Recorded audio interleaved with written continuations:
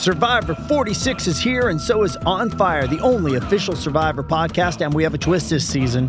The winner of Survivor 45, Dee Valladares, will be joining us every week. We're going behind the scenes of the biggest moments, the how and the why things happen, and the strategy and analysis you can only get from someone like me, a Survivor winner. Listen to On Fire, the official Survivor podcast, wherever you get your podcasts.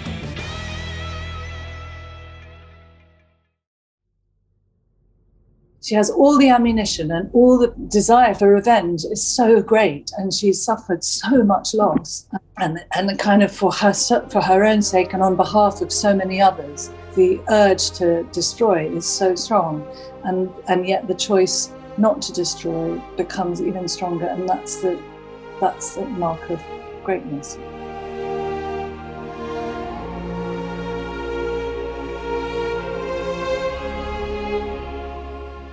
Welcome back to West of Westeros, Entertainment Weekly's Game of Thrones podcast. I'm Nick Romano, a senior writer here at EW, and I'm joined as always by my co-host Lauren Morgan. Lauren, it is episode 9, the penultimate episode. Things are going down. How are you feeling? I'm feeling pretty good. Pretty good. I am ready to get a Rhaenys is my queen t-shirt, but we will get to that shortly. But I know we have a guest with us that we'd like to introduce. Yeah, it's a good time to be talking about House of the Dragon. And to unpack this week's episode, we have Megan O'Keefe, senior critic at Decider. Megan, thank you so much for joining us today. Thank you so much for having me. A delight. I'm really excited to get into it. Oh, good. We kind of talked about this earlier, but we follow you on Twitter, and I know you have a lot of thoughts on Game of Thrones and House of the Dragon. Can't wait to dig into this episode with you. But first, there's a couple of newsy kind of items that have popped up in the Game of Thrones universe that I'd love to unpack with you both. The first one, I think it'll sound familiar. A Negroni Spagliato with Prosecco in it. Stunning. Yes. Oh my God. It's kind of this viral meme that's popped up thanks to Emma Darcy and Olivia Cook. Both of the actors were shooting this clip for an interview promo for HBO for House of the Dragon. They were pulling random scrolls of paper from a chalice, a dragon egg chalice, and asked each other questions in sort of a get to know me style conversation. Olivia asks Emma what their drink of choice is, and Emma responds, a Negroni. Spugly. I can't stop saying this. It's been on loop. TikTokers and everyone on social media have ballooned this into a major viral moment to the point where NPR is running articles about why everyone wants to drink a Negroni Spagliato. So, Lauren, what was your first reaction when you saw this? Well, I started seeing this going around on Twitter, and I didn't know where it was coming from. I just kept seeing everyone talking about Negronis, Spagliatos, and I was like, why is it? It's like, it's like one of those times when you come in on Twitter and you're midway in the conversation, you're like, what is going on and why is everyone talking about it? And then after like a couple more minutes, I realized it was Emma Darcy who had instigated this whole thing. So, and I mentioned before, I'm not on TikTok because I just feel like I am too old for TikTok. So I saw it first on Twitter. So that was my first introduction to it. Megan, what about you? Are you super into Negronis now because of this? I personally think they're a little bitter for my palate, but I will say what was funny to me was I remember watching the clip like a few weeks ago on like YouTube because I was just curious about what HBO was doing for promo, who these new actors were. And so to see that moment go viral when Emma was talking about their favorite drink, I was so confused. I was like, I watched that. It didn't pop at me. And I've never, I guess, felt, may I say, more straight, because it just did not hit any kind of chord. I was way more into Olivia Cook's Mancunian accent. That sounded really cool to me. But yeah, God bless, Yeah. And Emma was asked about this meme in particular by the New York Times in a recent interview. They said, I keep thinking I should tell my mom that I've become a meme in the hope that she'll be happy for me, but I'd have to explain what a meme is, and I've decided it's too much effort. And then they go on to say, I feel so embarrassed because in those interviews, when we've been at it for 6 hours, I'm honestly only trying to make Olivia laugh. And how sweet is that? Oh my God. I just live for the chemistry between these two actors. Do either of you have any kind of favorite moments on their whole like promo tour of House of the Dragon so far? I personally just love following them on Instagram because they drop the best behind the scenes images. I think my favorite has been any image with Risa Fans being an idiot is pretty stellar. So I just really love the chaotic fun of this cast. They seem to really love each other and enjoy making each other laugh over Negronis. I can't even say it.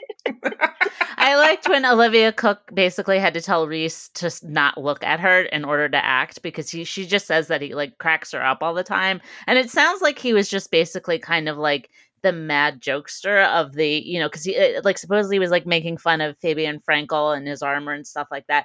So at a certain point, she just sort of banned him from looking at her because she couldn't act because she would just start cracking up. So I like that kind of stuff. The other big news item that I wanted to talk to you both about is so let's talk about pronunciation for a second.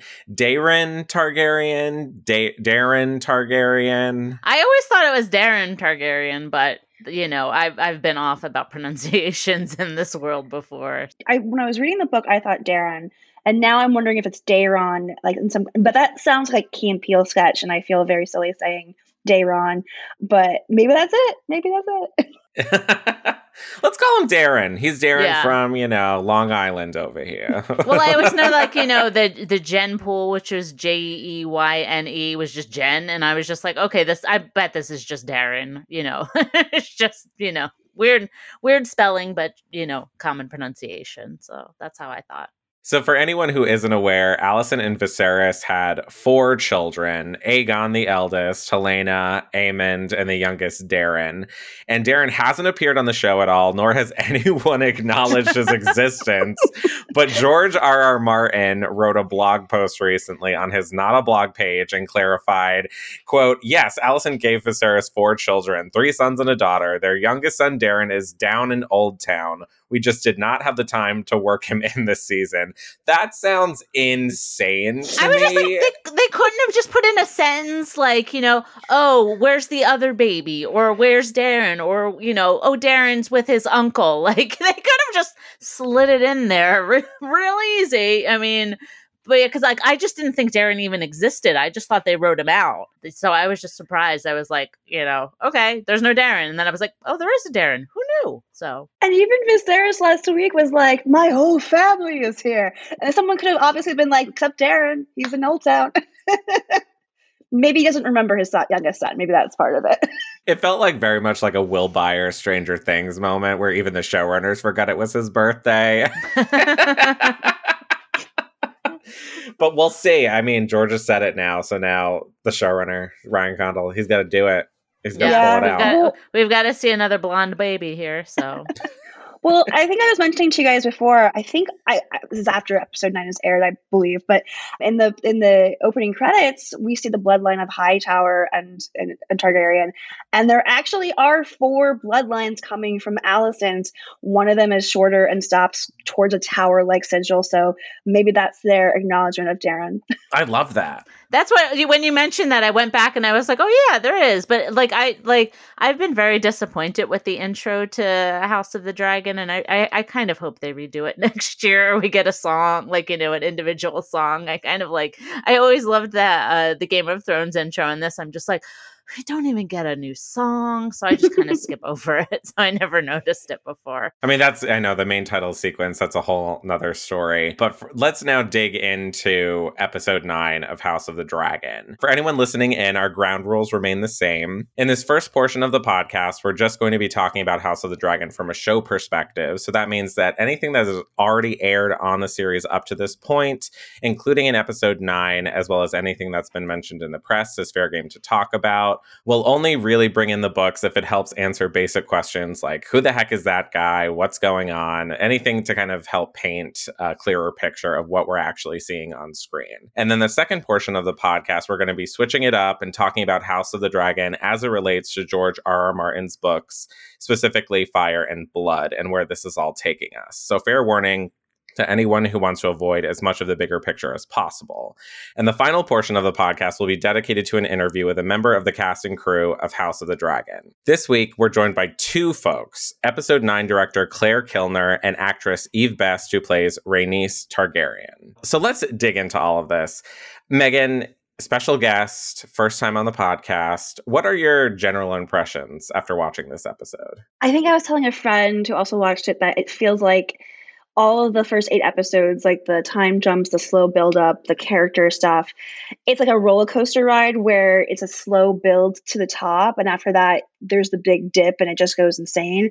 This was that first dip on the coaster where you're just screaming your head off because everything's happening so fast. The tensions are escalating to a crazy degree. We have people murdered. We have a dragon, I don't want to spoilers, but like popping out of a damn floor. It finally feels like it's all starting to happen. Lauren, what about you? General impressions? Oh, the same thing. I mean, I'm still like slightly frustrated that Alicent's whole thing was basically just a miscommunication with Viserys, where she's like, no, Viserys said that he wanted Aegon. And it was like, that's not who he was talking about. Like, there's a part I had to put aside like that little frustration. But it was basically like, it was like as soon as Viserys died, all hell broke loose. And I thought it was really interesting to see like all of these people had been plotting for this for like, outside of Alicent's understanding, like the small council had been plotting about this. Poor Lord Beesbury, though, hadn't gotten the note, but everybody else had been chatting about this. The Lannister, Jason Lannister was in. Oh, no, hold on. That's Tylan Lannister, right? We have so many twins on this show. I can't keep them straight. And we're going to get to the other pair later on. But like, Tylan, and Otto is basically like rubbing his hands together. Like, I've been planning for this for years. So that's kind of like how it felt. So, Kristen Cole, though, still remains the worst. I feel like this is almost, not a different show, but it just feels like a new phase. The time jumps didn't always work for me. I felt like we lost a lot of intimate character moments, but now that we're kind of, this episode 9 takes place the morning after the last episode, and this already feels like the stakes are higher. Shit is going down. People are making moves. I'm ready. I'm ready to go full in on this. So this episode is directed by Claire Kilner and written by executive producer Sarah Hess. It's titled The Green Council, which was a name from Fire and Blood given to the meeting of Alicent and her supporters on the small council to address the king's death and plot to put Aegon on the throne. They hide the king's death from everyone. They imprison all the maids and servants in the dungeons to prevent word from getting out, and they isolate themselves until they come to a decision. So in this room, both of you correct me if I'm wrong, we see Alicent, Hand of the King, Otto Hightower, Master of Ships, Tylan Lannister, Master of Laws, Jasper Wilde, that asshole. Grand Maester Orwell, Master of Coin, Lyman Beesbury, Kingsguard soldier Kristen Cole, and Commander of the Kingsguard Harold Westerling.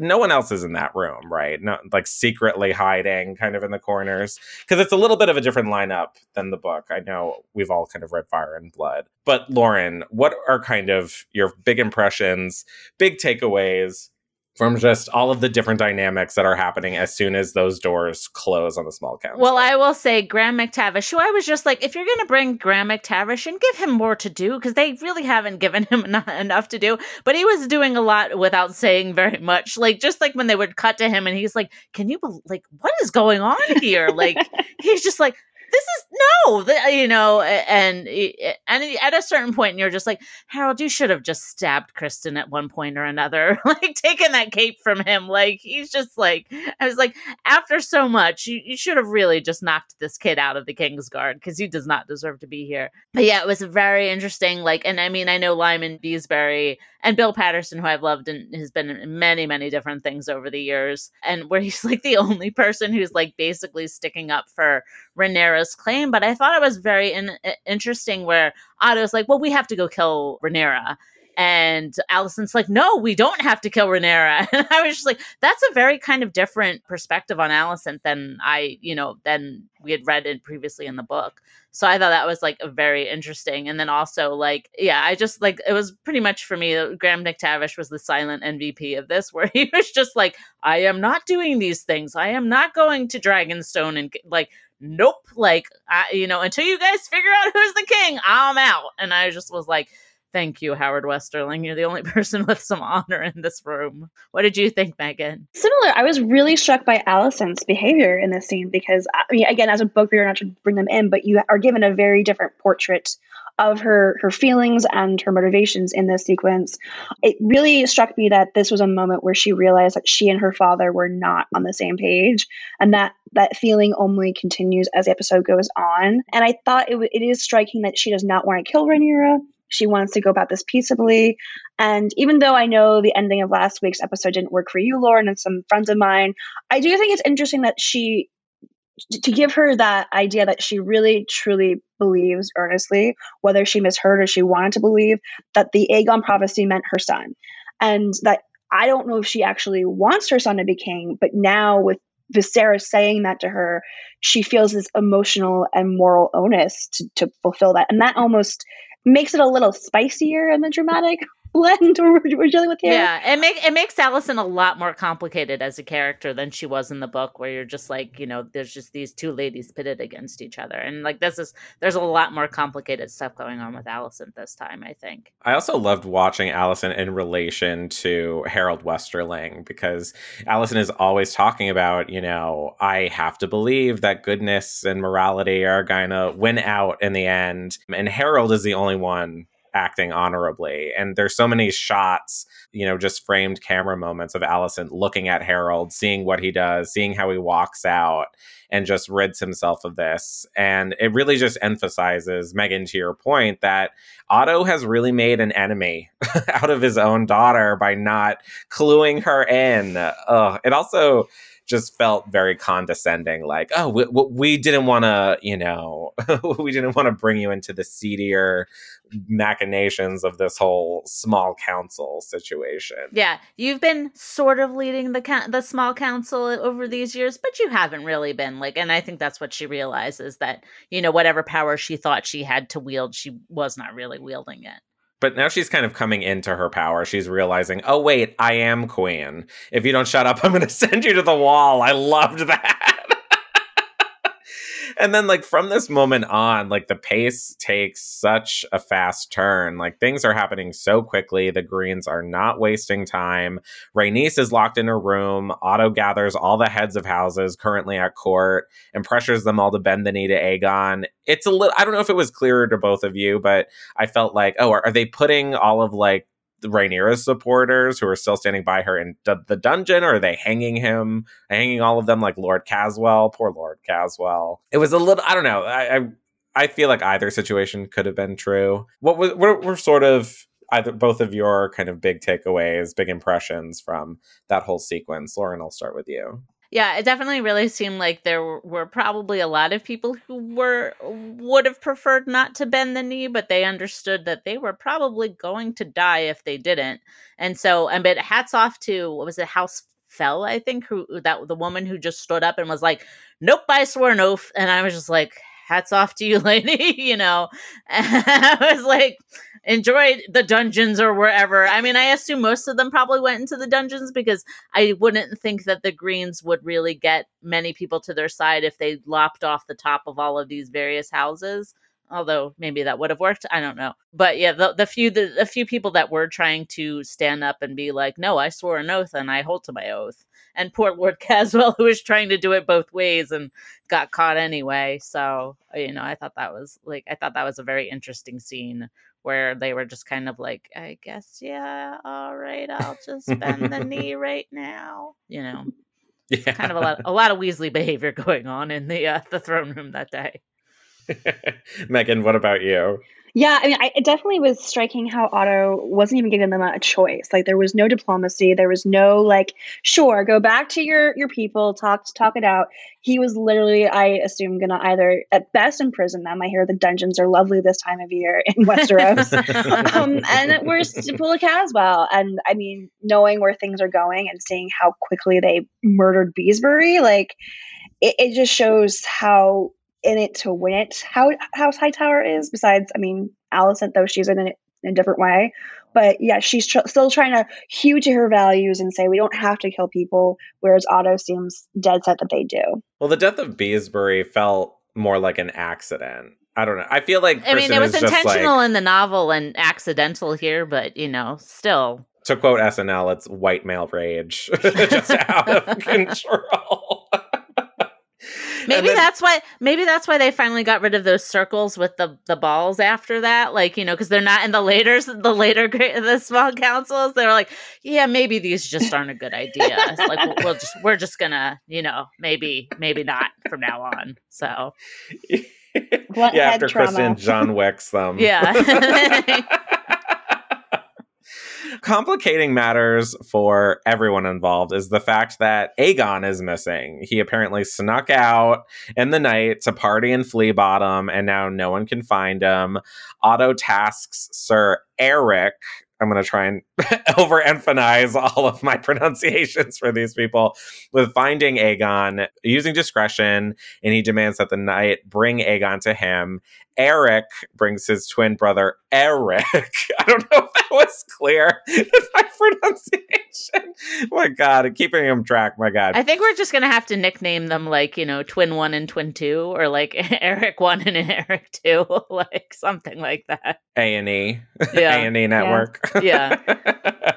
And then meanwhile, Alicent's kind of doing the same. She's not really trusting her father anymore. She tasks Sir Criston Cole with finding Aegon, and Aemon decides to go with him, knowing his brother's typical movements. It becomes this like really cool race to find Aegon, and whoever gets hold of him first will ultimately shape the next events to come. There's so many interesting dynamics between characters, Aegon and Aemond, sort of the twins, Criston and Aemond.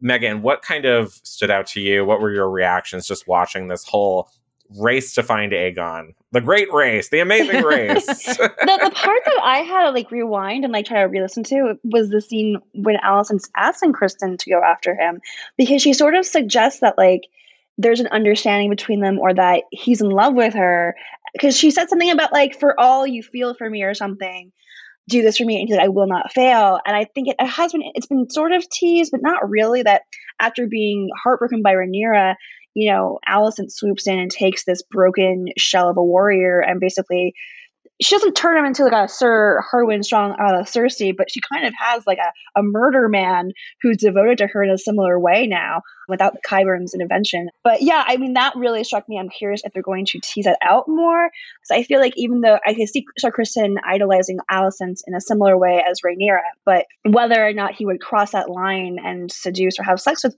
Alicent, I think is very different now. He obviously quotes like the Seven, and like Alicent seems also to have swallowed that good Septon religious juice. Yeah, oh my God. I felt like Criston, after this, to your point, had like such mommy issues. Because what was the quote? He was like, oh, all women are in the image of the mother. I'm like, oh my God. You and Alicent must just be doing a lot of praying together over these past few years, like these past 16 years. Like, I don't know, but... Lauren, what about you in particular for this? That was interesting. Like the person who really popped out of this was Aemon for me, because like last week I was like, oh, he's just classic bad Targaryen.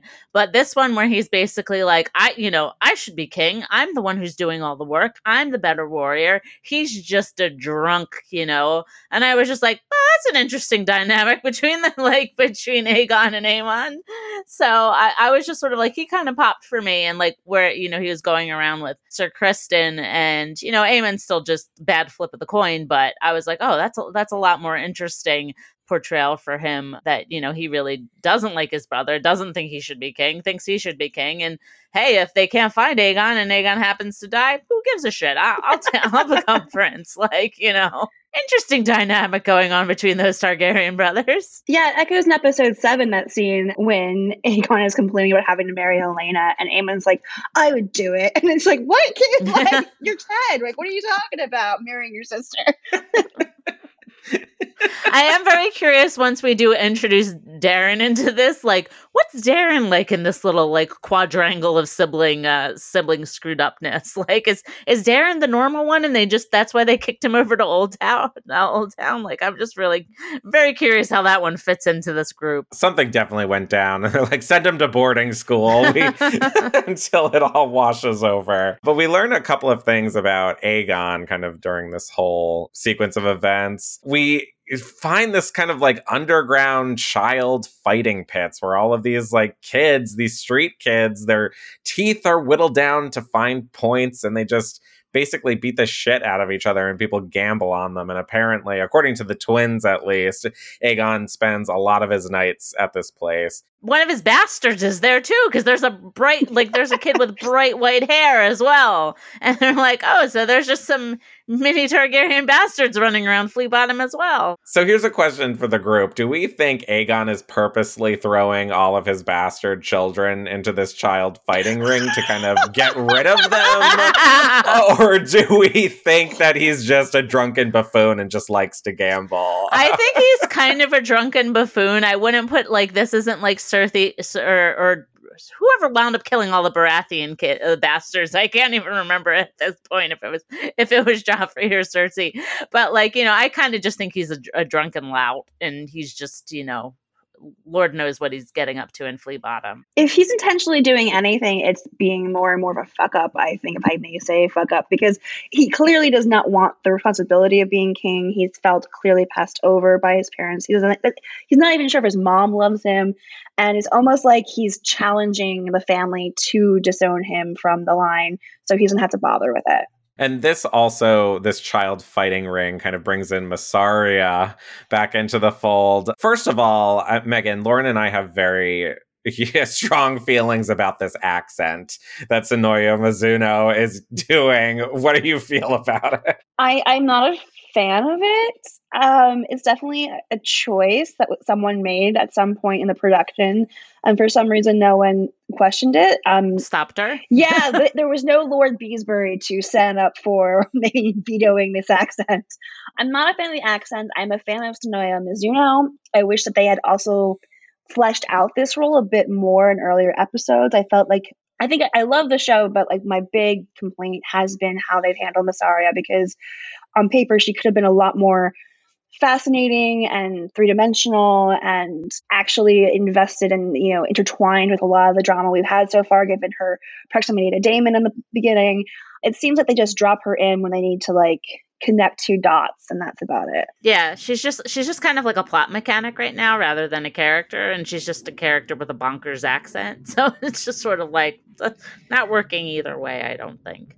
Yeah, I mean, she was also one of the first actors to get a character poster. So it's kind of wild to me that she has nowhere near as much screen time, even as like Sir Criston Cole, because Fabian Frankel got his own poster too. So I'm wondering if maybe like season 2 or even this kind of finale episode will kind of expand that more, but we'll get into that a little bit later, considering the ending of this episode. I just hope for season 2, someone goes, we're going to dial this accent back a little bit. We're going to figure out one that actually works, and we're just going to forget about what you did the first season. Like, we're just going to move on from this. And I kind of loved this Mysaria scene, accent, notwithstanding, because we're kind of seeing the mirrors between Otto kind of going to get somebody on his side and Alicent trying to go and get somebody on her side. Otto goes to Mysaria, whose big thing is, well, I know where Aegon is, but I need these child fighting pits to stop. The Crown has been ignoring them, actively ignoring them in some cases, and we just need to be done with it. So Alicent goes to Rhaenys and tries to sway House Velaryon to her side. It does not go according to plan. I also just love that we're getting more Rhaenys. I feel like she has the best lines in the entire show. I mean, I don't think it's a coincidence that all of her like sound bites are being used for the trailers and everything. Megan, what was your kind of first impression about this Alicent and Rhaenys sequence that we get? Oh, I loved it. I love Rhaenys for all the reasons that you just described. But I think what's really fascinating about Rhaenys and her relationship with both Rhaenyra and Alicent now is her ability to cut through like the echo chamber of the patriarchy and point out to these women that like, no, like what you think is going to happen and what you think you're doing is not what's really going on. The way of things is a male dominated society, and either you can hope against hope that you will come out on top, as she would say to like Rhaenyra, like it's probably not going to happen for you, sweetheart, but I'm rooting for you. We'll see. And with Alicent, she points out that like her only ambitions are to be in service of the men in her life, and there's so much more to her. I think, what does she say? You're fighting for a window in the cell they've created for you, and she's like, you're brighter than I thought you were. You're savvier. Like you could be more. And Alicent doesn't seem to quite comprehend that, which is really interesting. Lauren, what about you? She's ballsy enough to put her son on the throne, but not to take it for herself. Like, but it is, I thought that conversation was very interesting. And when, Alicent was making her plea to Rhaenys, and Rhaenys goes, the words of my house are not fickle. And I was just like, and I just thought that whole entire scene, because I remember like Nick was telling me he had seen the episode earlier than I did. And he's like, Rhaenys says like, people are going to be talking about Rhaenys. People are going to be talking about Rhaenys. And I was like, was this the scene we're talking about Rhaenys? Like, I like this scene, but I don't know if people are going to be talking about Rhaenys. But I didn't realize what was coming later on. but this scene, I was just like, I mean, but I love Rhaenys so much, and I keep thinking that the Great Council made such the wrong decision, because if this bitch had been queen, she would have been a legend. Like she would have been like, she would have just been an amazing queen. First of all, she would still be alive, so we wouldn't have this whole thing, but like she would have been an amazing queen of Westeros. And I'm like, the Great Council were just a bunch of numbnuts. So, as I like to deem people on this podcast. Numbnut of the week? Do we have them? Numbnut Hall of Fame, the entire Great Council. We'll put them in there. So. Yeah, and we finally find Aegon, which I kind of loved, because I feel like he chose the Sept to be like, no one is going to look for me here. Yeah, I was just like, when they found him here, I'm like, hold on, he's underneath. What the hell is he like? Oh, and he was like, are you with Messiah? No, I'm running. Like he wants to not be found. It's like, maybe you should have left King's Landing, Aegon. Like you could have got a ship to somewhere, like, He could have just hopped on Sunfire and just soared away. He could have gone to Pentos and ran into Leonor. Like, he could have done something. Well, we didn't say he was bright. Yeah, no, he's not the sharpest Targaryen in the dragon pit. He is really not, I mean, maybe he's just taking after his father, Viserys, who wasn't really a good king either. No, not really. No.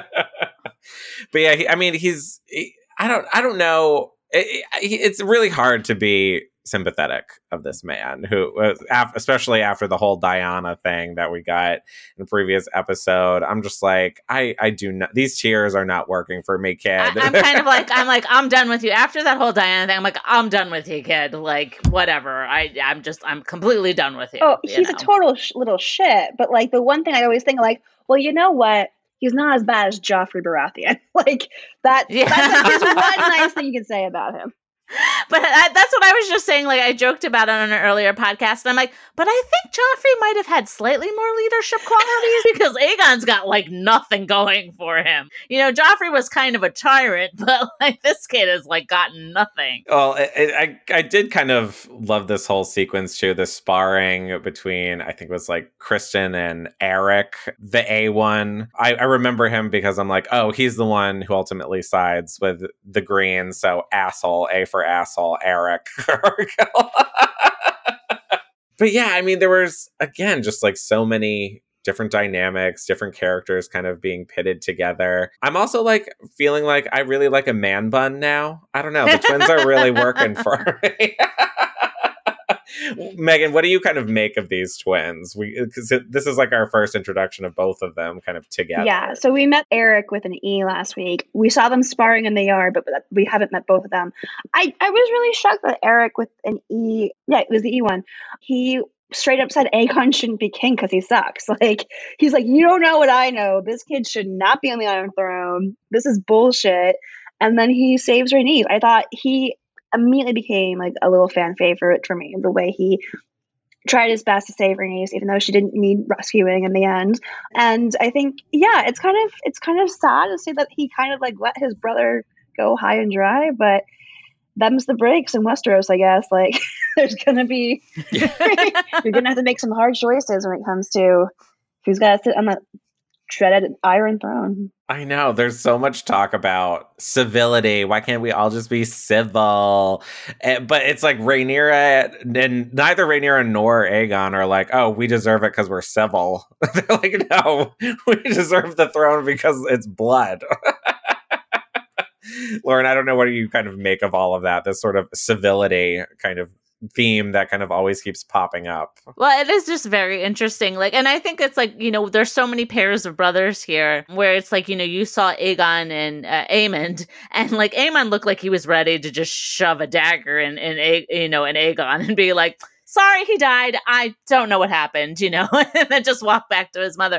But like seeing like the Eric, like I'm just going to call him Eric 1 and Eric 2, just seeing them kind of like going back and forth, and one person being like, Aegon should, like, Eric with an E, this kid should not become king. He is like a piece of shit. And the other one being like, well, this is, you know, like hewing much more to, well, this is, we can't do this. This isn't us. And, you know, and Eric being like, yeah, I'm out, bitch. I'm gonna go get the queen that never was. And I'm taking off here because someone needs to get Rhaenyra, give Rhaenyra the heads up on what's going on here. We're going to take a quick break, but when we return, we're going to get into Alicent's confrontation with Otto. Stay tuned.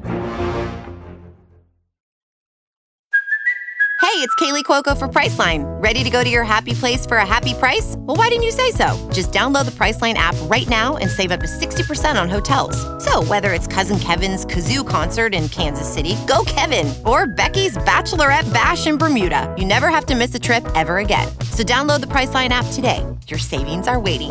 Go to your happy place for a happy price. Go to your happy price, Priceline. This episode is brought to you by Paramount Plus.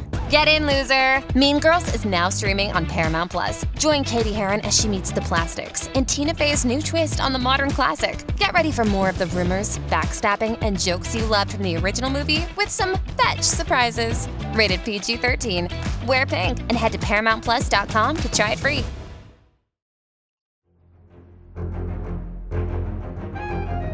And we're back. So Alicent now has Aegon, and she has this pretty big confrontation with her father, Otto, in his office.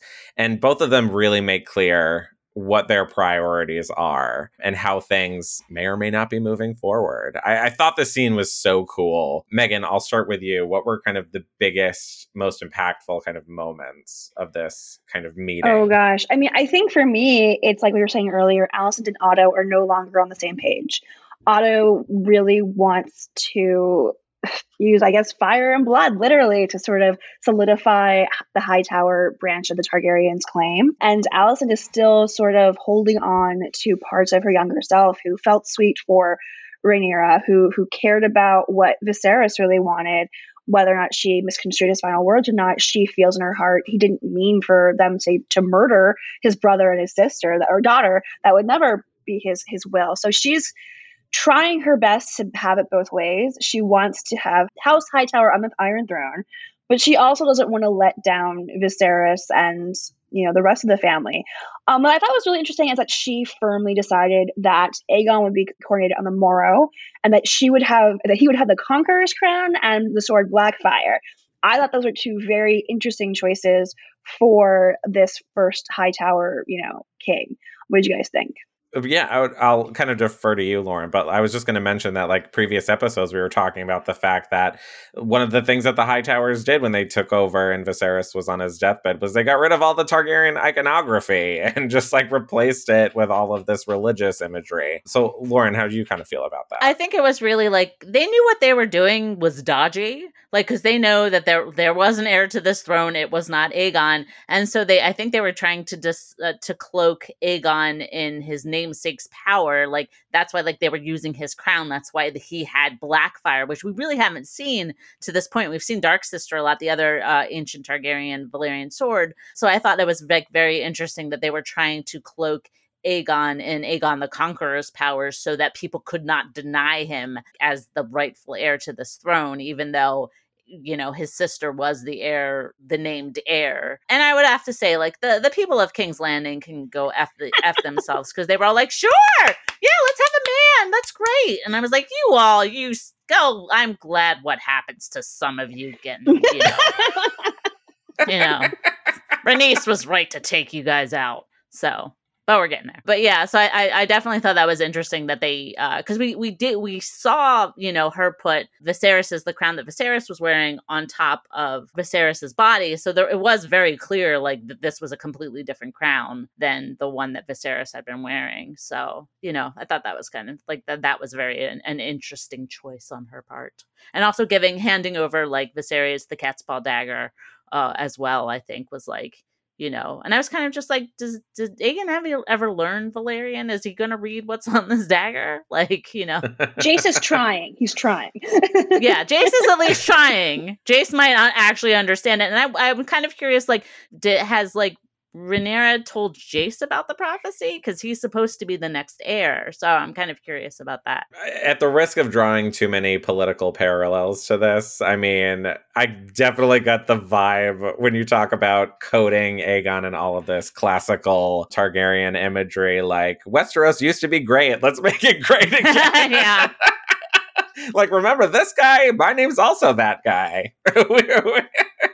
I mean, it's definitely a display of fascism in that area. It's kind of was it a sept above the Dragon Pit is where they're doing it? Is that where the location is? Yeah, it was the Dragon Pit, because I was a little bit confused at first because I thought they were in the sept, and then I was just like, but then I realized, like, after a certain event, I was like, oh, that was the Dragon Pit. And then I went and I looked in Fire and Blood, he is like, his coronation is in the Dragon Pit. It is a sept that's built above the Dragon Pit, and I suppose this event is why Baelor has to build a different sept down the line.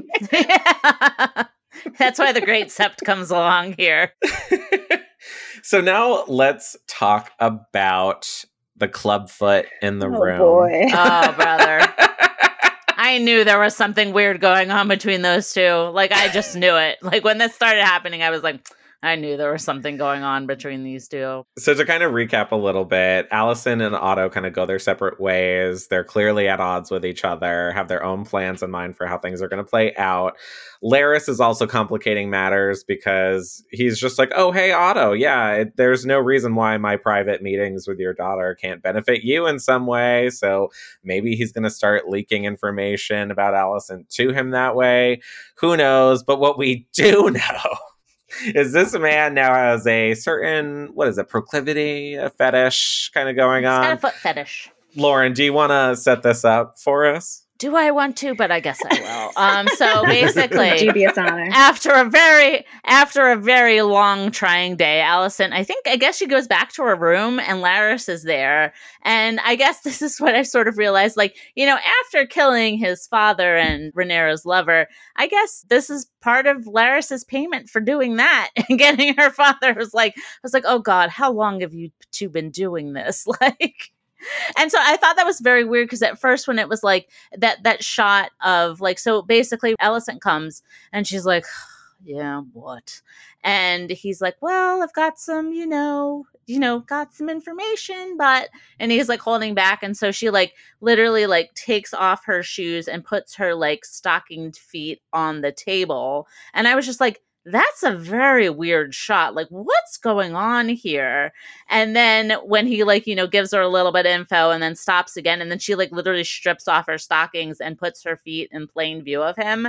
And then a little bit later on, like, he gives her the information that she wants, and then she just turns his head away, but leaves her feet in clear view. And Larys reaches into his pants to give himself a happy ending there. And I was just like, oh God, like, how long has this been going on? Yeah, Megan, what was your first reaction to this?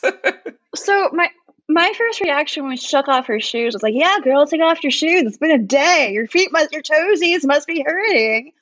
And like, maybe I just thought like, oh, that's how intimate they've gotten, that she can just be relaxed. And then I'm like, oh no, that's how intimate they've gotten, where she's literally giving him the Westerosi version of Wiki Feet to Larys, because they don't have that. Maybe that's what you gotta do. I don't know. But yeah, I didn't actually realize what was happening the first time until like the very end. And I'm like, oh gosh, wow, okay. It's interesting because she seems so dispassionate about it, which is how Alicent reacts to sex. She's very dispassionate about it.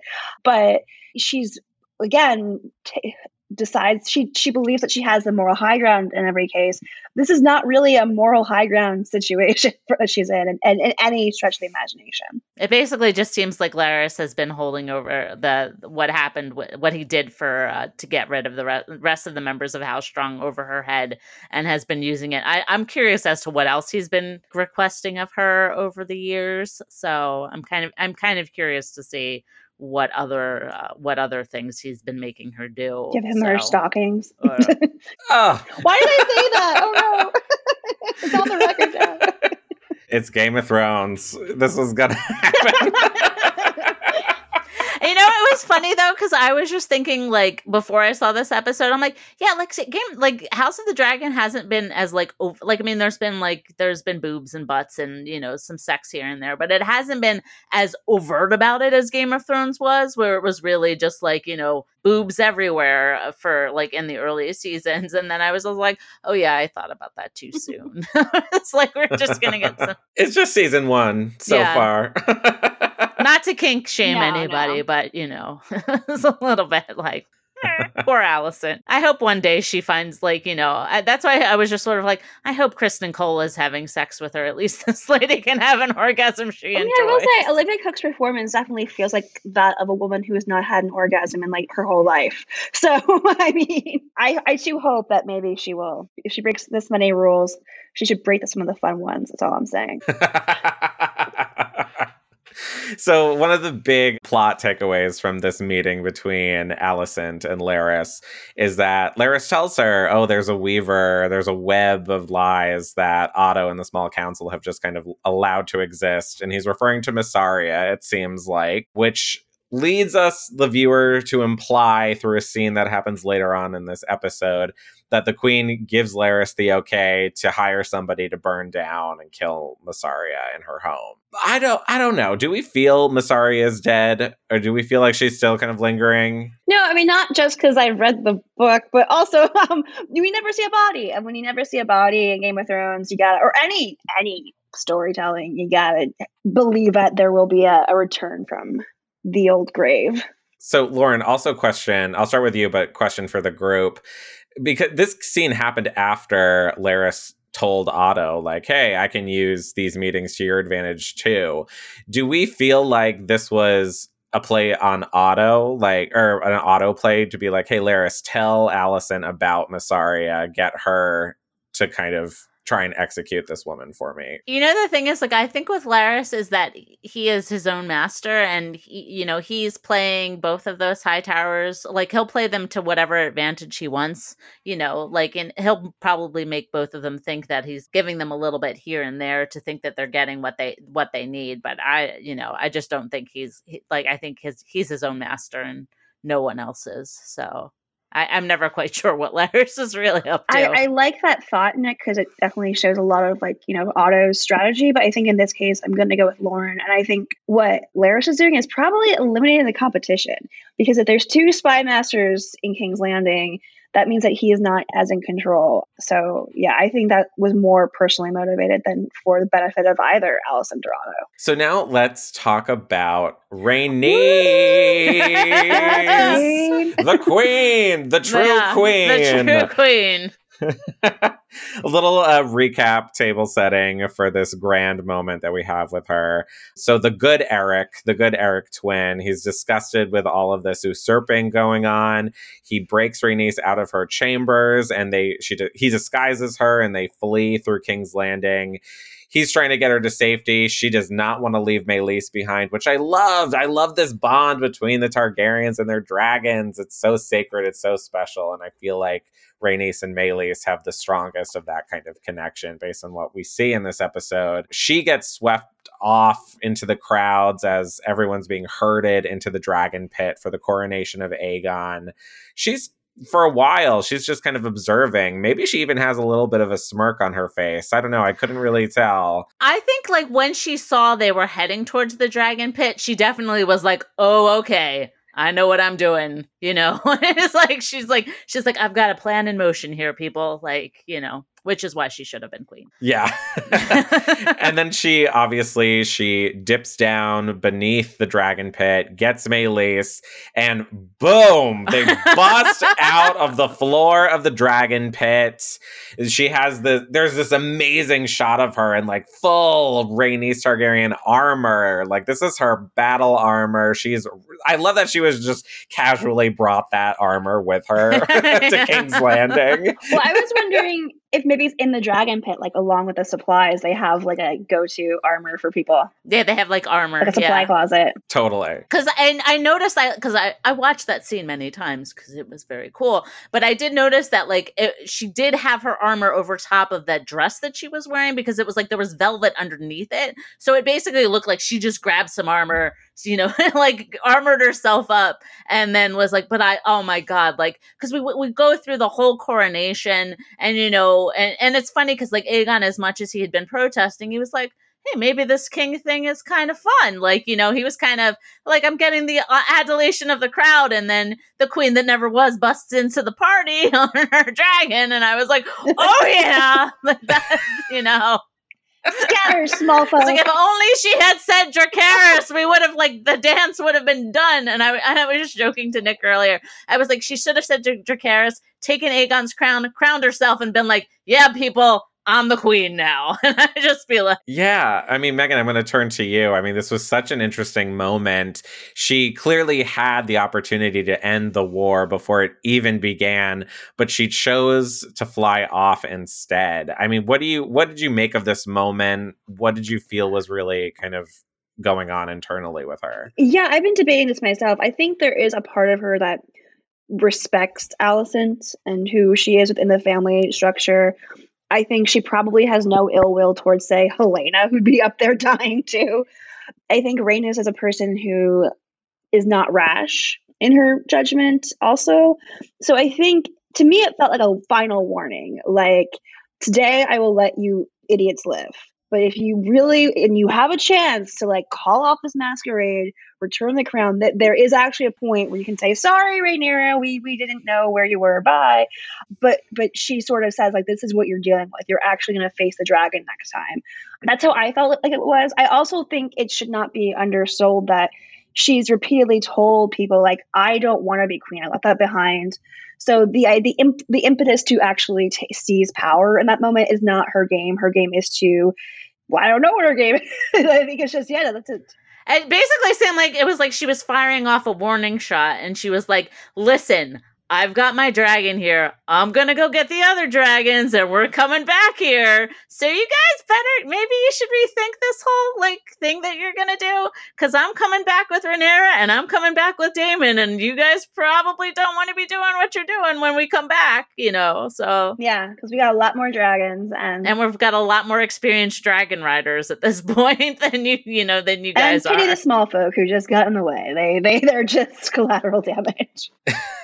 They just got squashed. So I did kind of like the small folk in this scene because my big impression after that was just like, oh, they don't give a fuck who's sitting on the Iron Throne. They're just like, oh, we're clapping? Yay! Oh, there's a man, okay, that's fine. We didn't know about that other, like, Rhaenyra, whatever. But yeah, this is fine, Now let's move to the more spoilery section of the podcast where we're going to be talking about House of the Dragon in relation to George R.R. Martin's books. I was a question for the group. Oh yes, Megan has her copy. Like, you mean this book ready to that go. I have like notes in, like a maniac.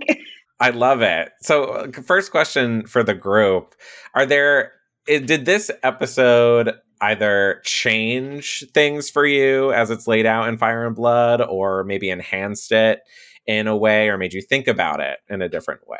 It definitely made me think differently about Alicent, because this is always like Alicent is very much like, her animosity towards Rhaenyra was always very clear. And this episode really gave it a lot more shadings, where she was just like, as Megan said earlier, like she thinks she's carrying out Viserys's last wishes, but she wants to, she of course she's making her son king, but, she doesn't want Rhaenyra to be dead. But I'm kind of just like, Alicent, Rhaenyra. Like, do you think she's just going to be like, yeah, that's fine, he can have the Iron Throne? Like, no, like, you know what Rhaenyra is like, and you know what Daemon is like. So do you really think these two people are just going to be like, sure, usurp our throne, whatever? So yeah, it did really make me think differently a lot about Alicent. But also it's very much like some of the stuff happened that were similar, like, although like Lord Beesbury's death was more accidental than it was intentional,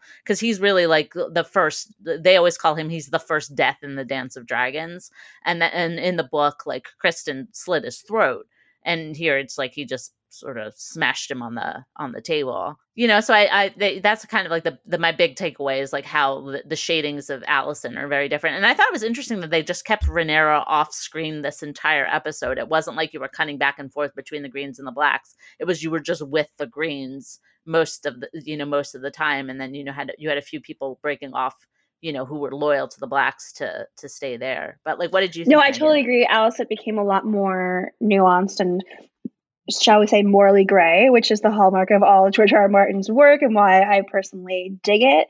I also like, the Rhaenys moment is obviously not in the books, but it fucking rules.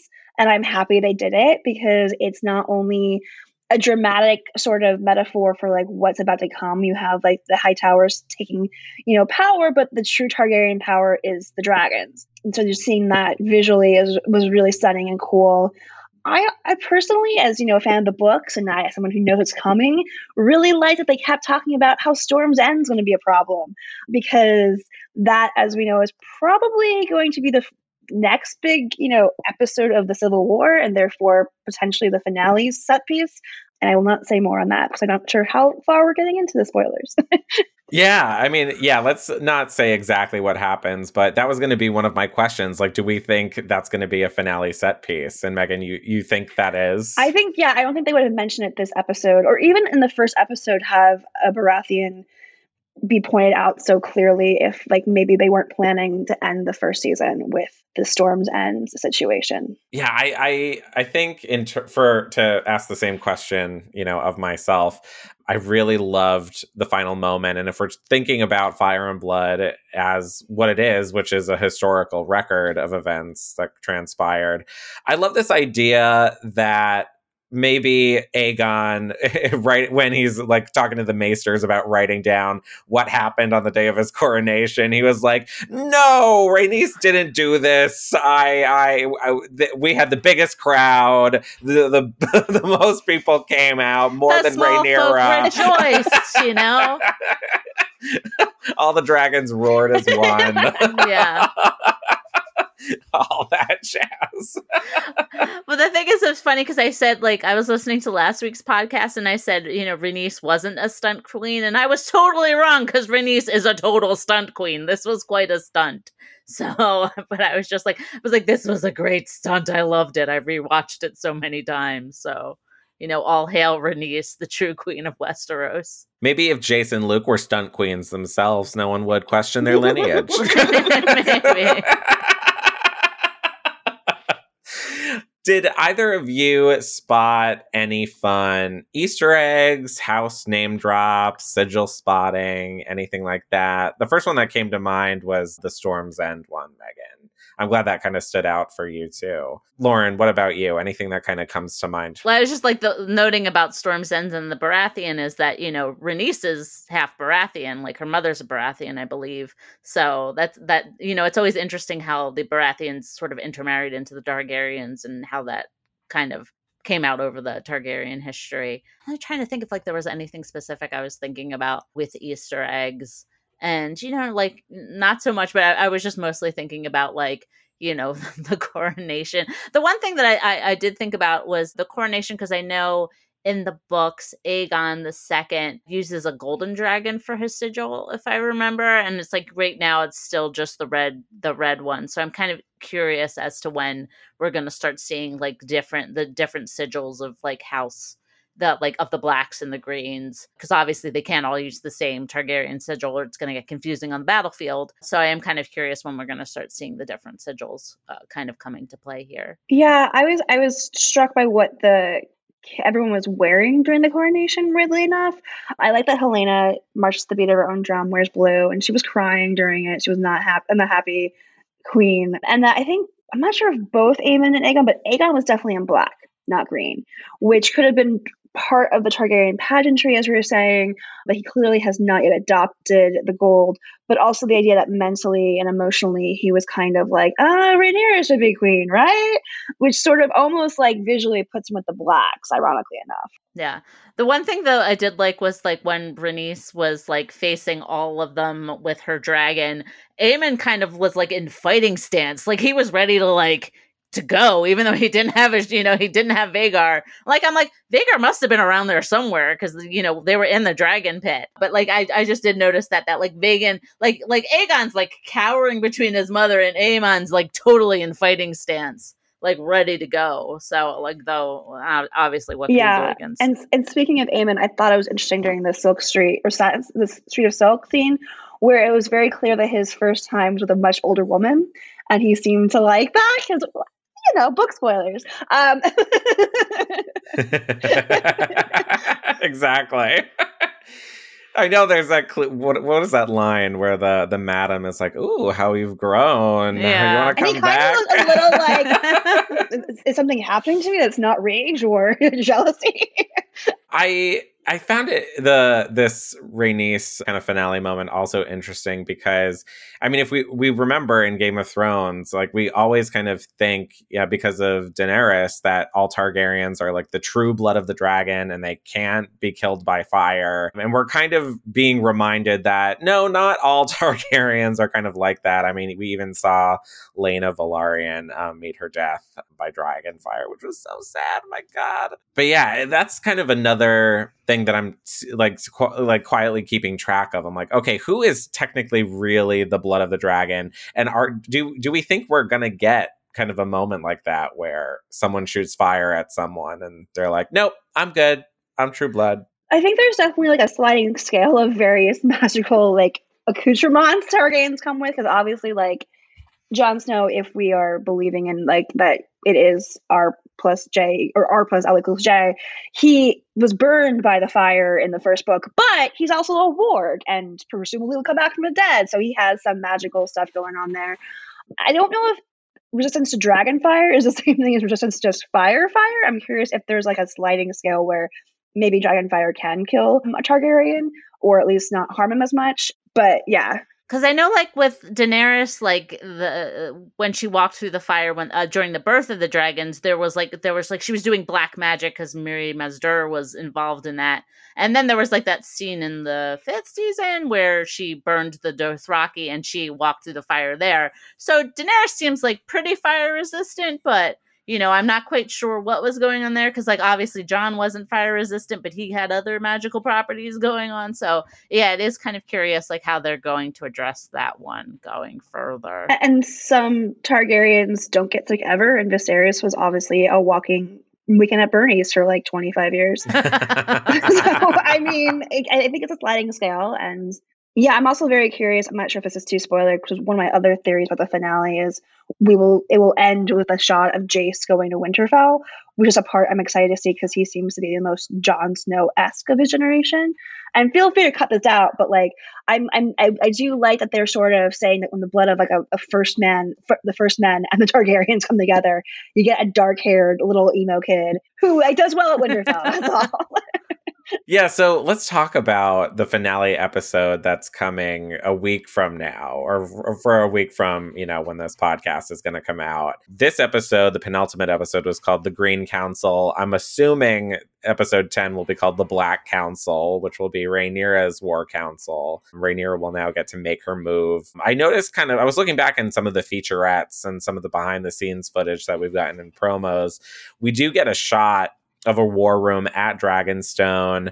We see that Rhaenys is there in this kind of war armor that we get of her in this episode. So I think it's fair to say she's the one that's informing Rhaenyra about Alicent and Aegon and everything going down at King's Landing. We also see that Rhaenyra is wearing a crown, a different crown, presumably the crown of her own father, Viserys. It's gold, and whereas Aegon the Conqueror's crown is this kind of like wrought iron, dark charcoal situation. So we did kind of have some clues about maybe what we can expect in the finale. What are both of you hoping to see in the final episode of this season? Obviously, I'm very interested to see like Rhaenyra crowned, because I know she gets crowned queen at Dragonstone. So I'm interested to see if they have like a formal coronation or if it's much more like, informal, because like they're in crisis mode.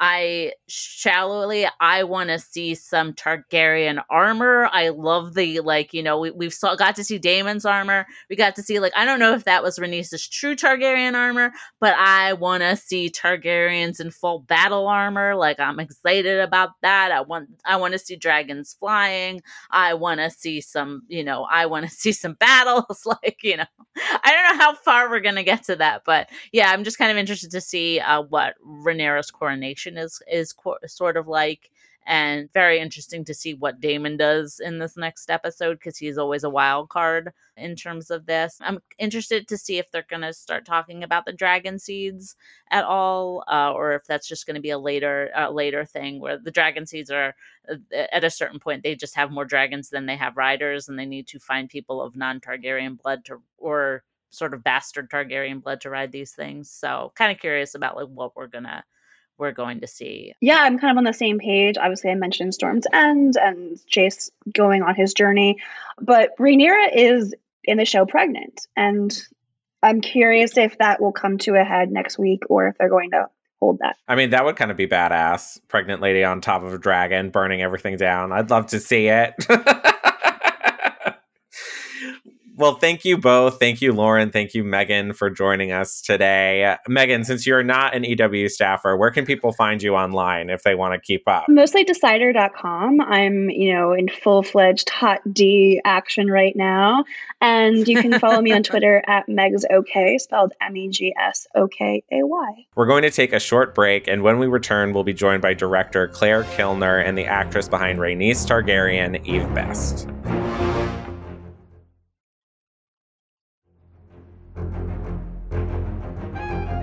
Well, thank you both for, taking the time to speak with me today. I want to start with the scene that everybody is going to be talking about when this episode airs, which is Rhaenys bursting forth from the dragon pit on the back of Meleys. Eve, I want to start with you because when we've spoken in the past, you mentioned the fact that, Rhaenys being a dragon rider was a really exciting prospect for you, and it really gave you insight into who she was. And now you get to actually be that dragon rider.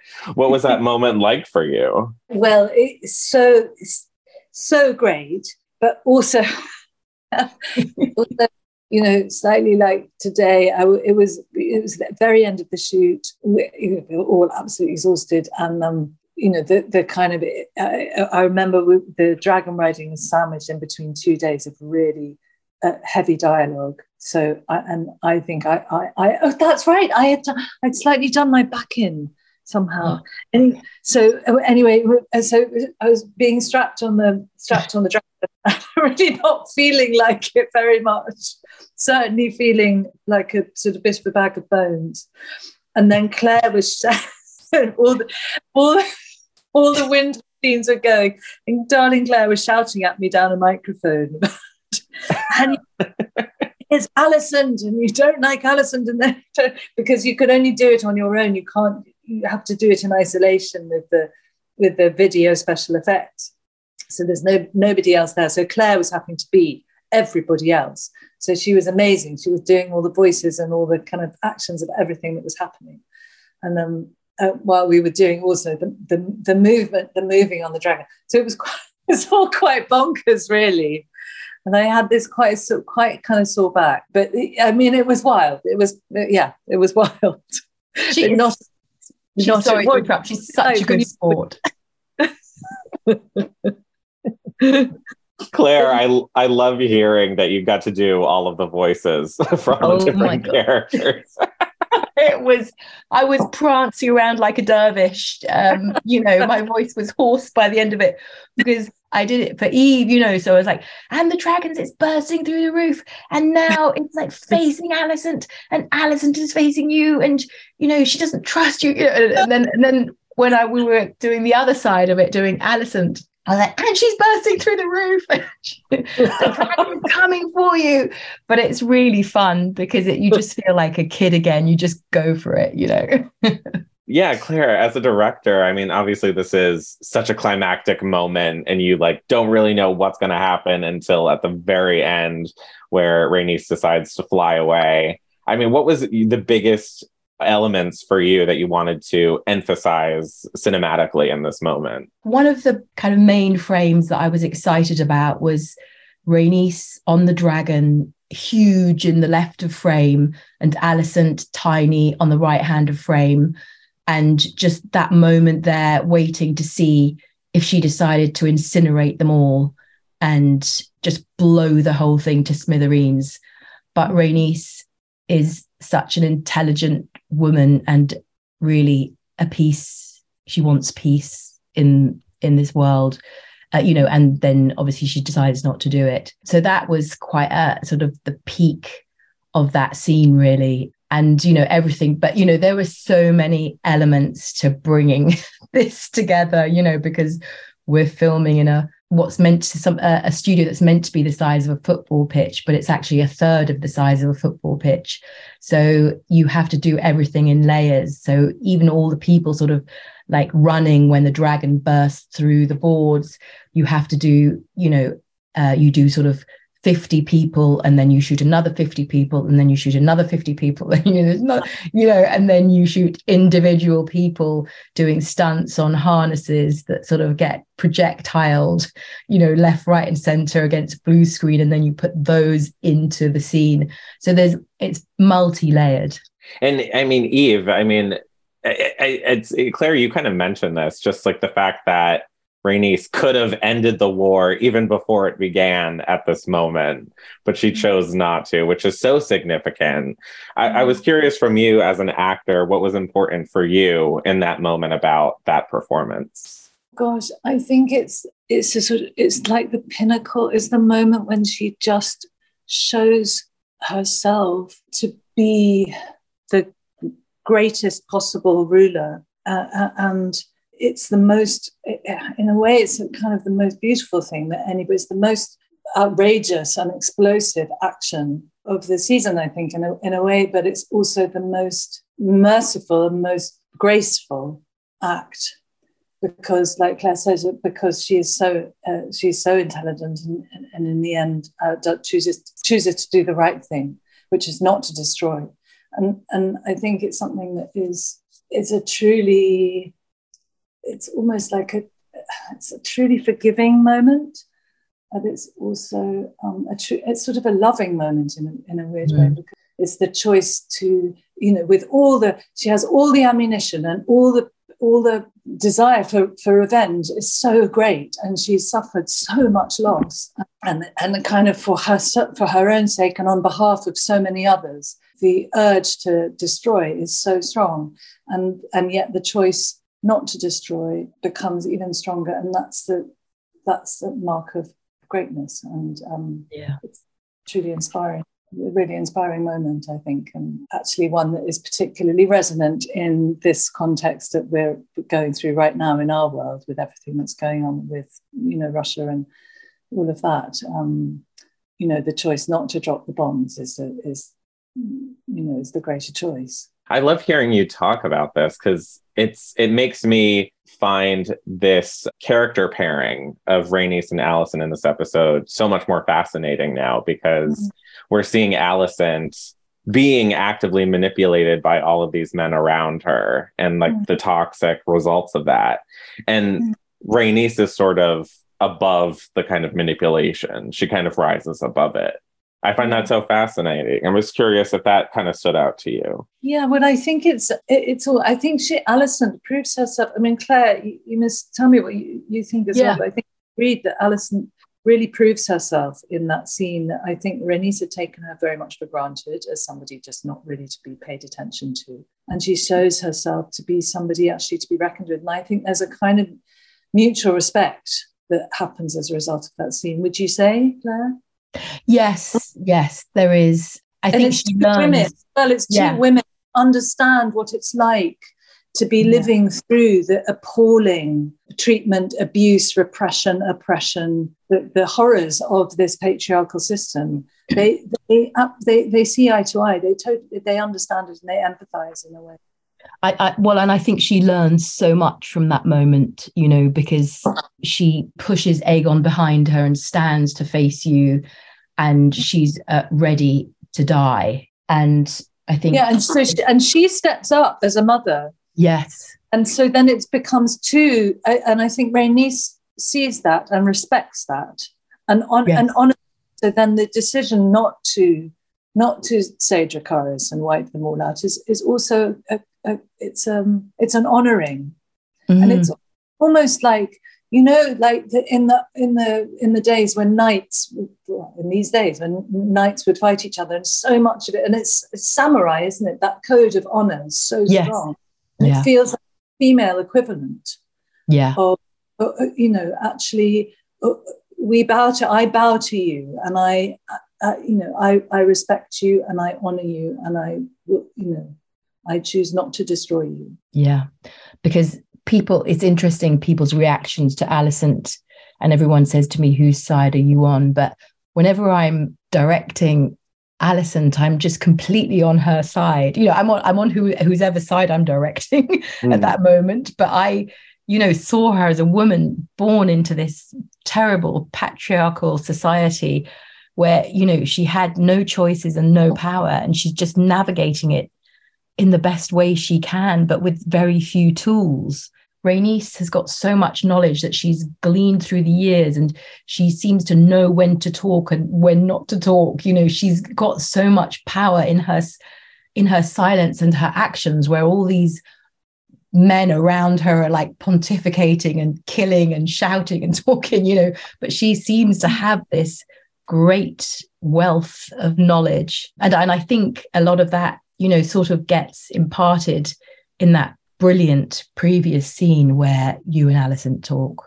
Yeah. And also Alicent is, I think that exchange when Alicent says to Rhaenys, when looks her in the eye and says to her the truth about you should have been queen, it should have been you, and everybody knows it. Yeah.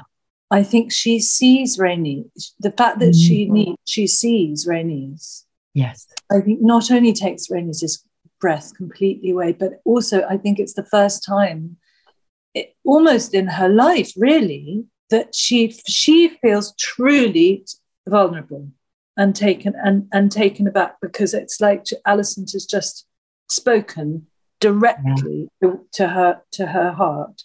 In that moment, it feels like the roles are completely reversed, and Rhaenys is suddenly, for a moment, like a young child. Wow. And it's really it's like she's Alicent's the only one who's seen her. Yeah, Claire, I wanted to ask you, because this final sequence with Rhaenys and Meleys, it's not in Fire and Blood. And it's been so much fun to like watch this season and see what you guys are adding in, what new material it is.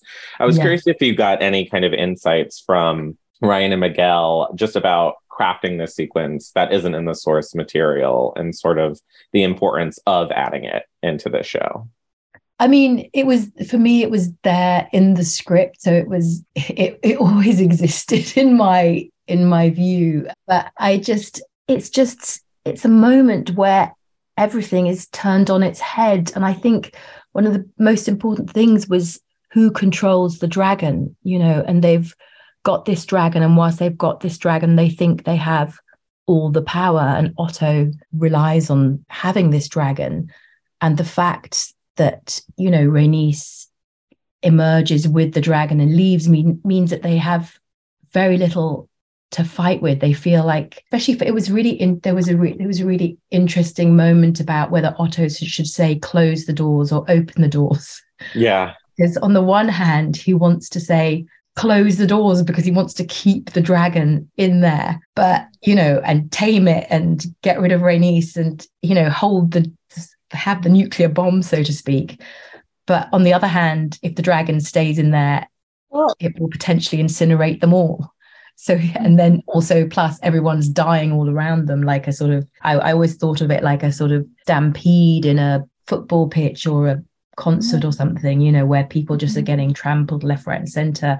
And, you've got to say, you've got to open the doors, but the chain of command is lost because there's such chaos and mayhem.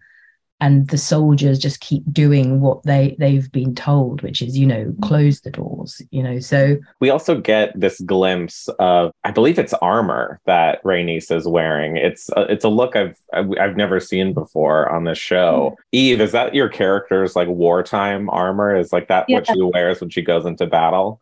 Yeah, absolutely. Absolutely. And Ryan in particular was very keen that we didn't see it. I think this is right, Claire, isn't it? They wanted to make sure that it wasn't seen until that period. That she's packed it.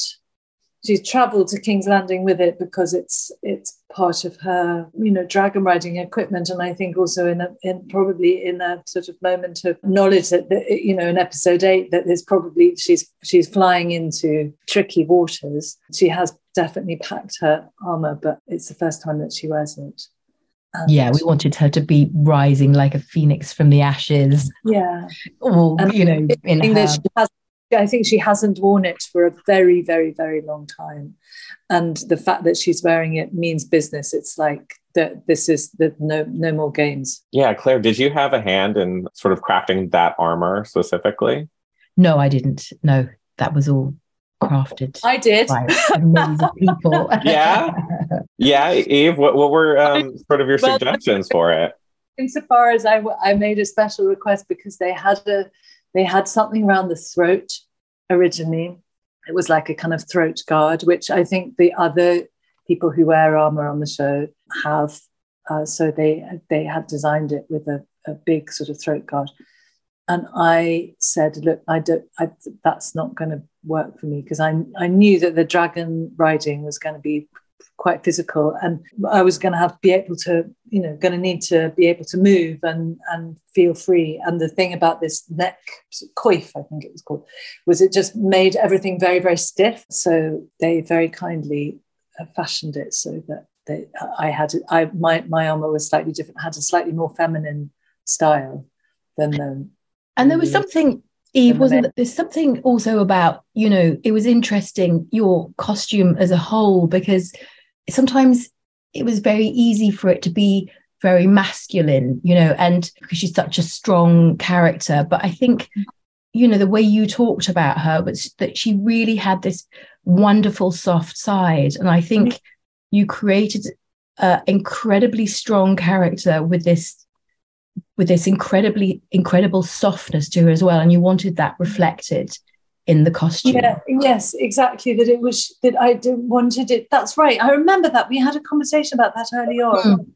that I wanted very much, that I didn't want her to be like, yes, to suddenly become too masculine on the dragon. There's something very strong, because I've always felt with Steve and I always agreed that, you know, the thing about what makes them work so well as a couple is that he's very strongly in his masculine, and she's a very strong, you know, strongly in her feminine. She's a very strong man and a very strong woman, who are both, you know, and being a strong woman doesn't mean needing to dress up as a man. Yeah, I think that's so important. And so I emotionally or physically. Yes. And that was another part of the whole conversation about keeping this armor not too sort of brutish, and wanting it to be a bit more tailored and a bit more light and somehow feminine in some way. Yeah, Claire, I also wanted to ask you about Helena, because this character is so funny. She's just off to the side, and she's casually giving you all these prophecies about things that are going to... I love her. Yeah. I mean, in your mind, because she said it last episode too, like beware of a beast beneath the boards. And she says it again early on in this episode. In your mind, was she referring to this moment where Elise is the beast beneath 100%. The boards? Yes. You know, and I love that it's just sort of casual, you know, these prophecies are so casual, you know, it would lose it if she was like standing up and proclaiming what's about to happen. She's this quiet character who's very deep and very powerful in her very quiet way, and no one really pays attention to her, but she's sort of carrying the world in her heart and soul, because she knows so much of what's about to happen, and she just watches. And I think that line, beware the beast beneath the boards, is also very resonant in literal terms because of the dragon, but also in sort of metaphorical terms. It refers to me, or at least what I hear in that, refers directly back to the patriarchy and a corrupt system that represses so many. And, you know, the warning to that system is beware. Beware if you suppress and you hide under boards, whoever you do, in this case, particularly women, because just watch out, because they may come up and incinerate you all. Yes, exactly. Speaking of those lines like that, I mean, Eve, you have some of the juiciest lines in this entire show. I mean, is it kind of crazy to like, because like I feel like in the trailers too, it's like all of your lines are the ones that get used for the trailers because they're just so good. I think I do love some of the things I've got to say, but I think I love the line in the scene with Alicent when she says, you know, you desire not to be free, but to make a window in the wall of your prison. Mm-hmm. I think that just felt so powerful and also so pertinent. And then I absolutely loved seeing what Claire, I haven't seen how it's manifested because I haven't seen the episode, but I saw Claire's storyboard of how she'd so cleverly, you know, translated that into the image of Alicent having prison doors closing in on her at the end. Is that still happened, right? Say that again. You went a bit quiet the last bit. Oh no, you know how the end of the episode ends with the picture of Alicent closed in. Yes. Yeah, and the door closes. The door closing on her. Yeah, and darkness. Yeah. And just it sort of sent us down the spine. Yeah, I mean, Claire, you have such cool visual imagery to this whole episode, starting with, you know, the empty castle shots at the beginning and just all the way to the end. It's exactly what Eve was saying, all the way to the end with these literal doors and also figurative doors closing in on Alicent.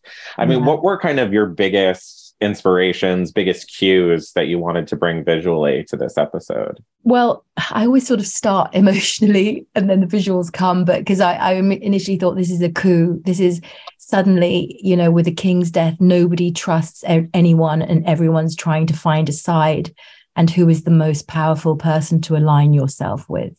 So in a way, almost every scene I seek to reflect that, but I also wanted it to be very subjective. So on the one hand, I wanted to feel like everyone's watching everybody and there's a great deal of mystery. And on the other hand, I want to feel like I'm with each person and in their fear and scrabbling around trying to find out what their next move should be. And that is, I mean, I did really love shooting Eve in Caceres when, you're, trying to being led to the port by Eric and you're trying to get out to the port and suddenly you're like swept along by all the flea bottom locals. And I really wanted to be the camera to be right there with her, and Eve was such a good sport because we literally had hundreds of people down this like really narrow road and sheep and people with old fish and stuff. And every time they came near Eve, they sort of gave her a wide berth because, she's Eve Best. but then, you were saying like, come on, knock into me, push into me, push me. And eventually she got them to go for it. I have to say that was the most fun of the whole shoot, was shooting that sequence with you. Oh, I really enjoyed it too. Being Spanish actors, and it was chaos, but it was chaos, but we had to work to get the chaos somehow. Yeah, we did. We really did.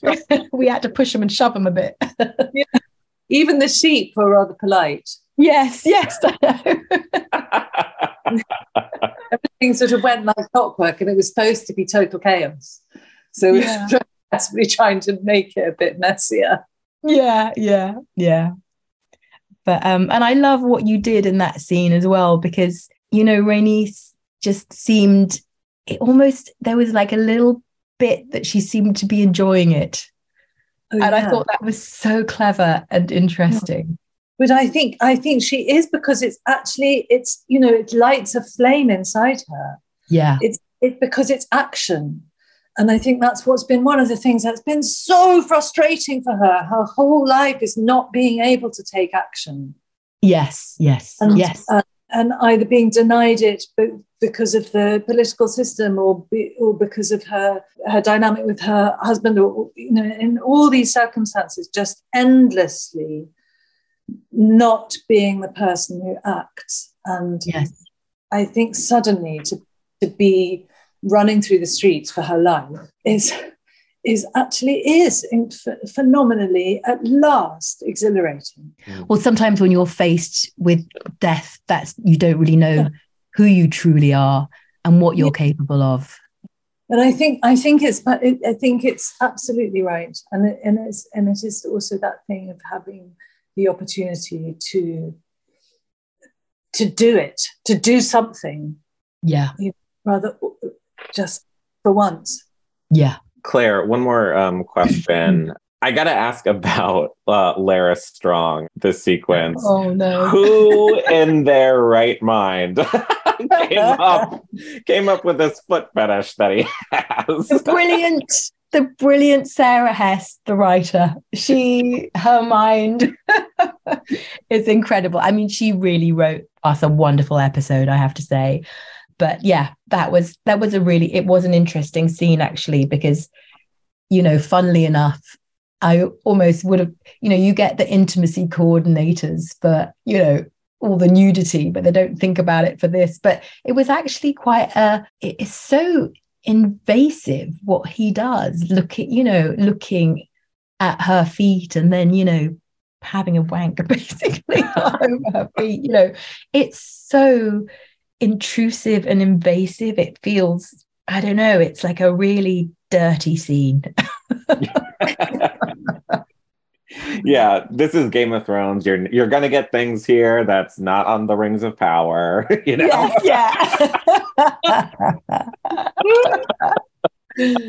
Don't mention them. Well, thank you both for taking the time to speak with me today. It's been so fun talking about this with you, and congratulations. I mean, it really is an incredible episode. Oh, thank you. Thank you. Lovely talking to you too. Likewise. And that's it for this episode of West of Westeros. If you liked what you heard, follow, rate the podcast, and leave us a review on Apple Podcasts. To keep the conversation going, follow Entertainment Weekly on all socials, at EW on Twitter, and at Entertainment Weekly everywhere else. You can also tag us at Nick A. Romano and at Morglar. This episode of West of Westeros is hosted by Nick Romano and Lauren Morgan. Produced by Chanel Johnson, Sammy Junio, Nick Romano, and Lauren Morgan. Edited by Michael Classic. Full episode transcripts are available at EW.com. New episodes of West of Westeros come every Sunday right after the episodes of House of the Dragon air on HBO and stream on HBO Max. Stay tuned.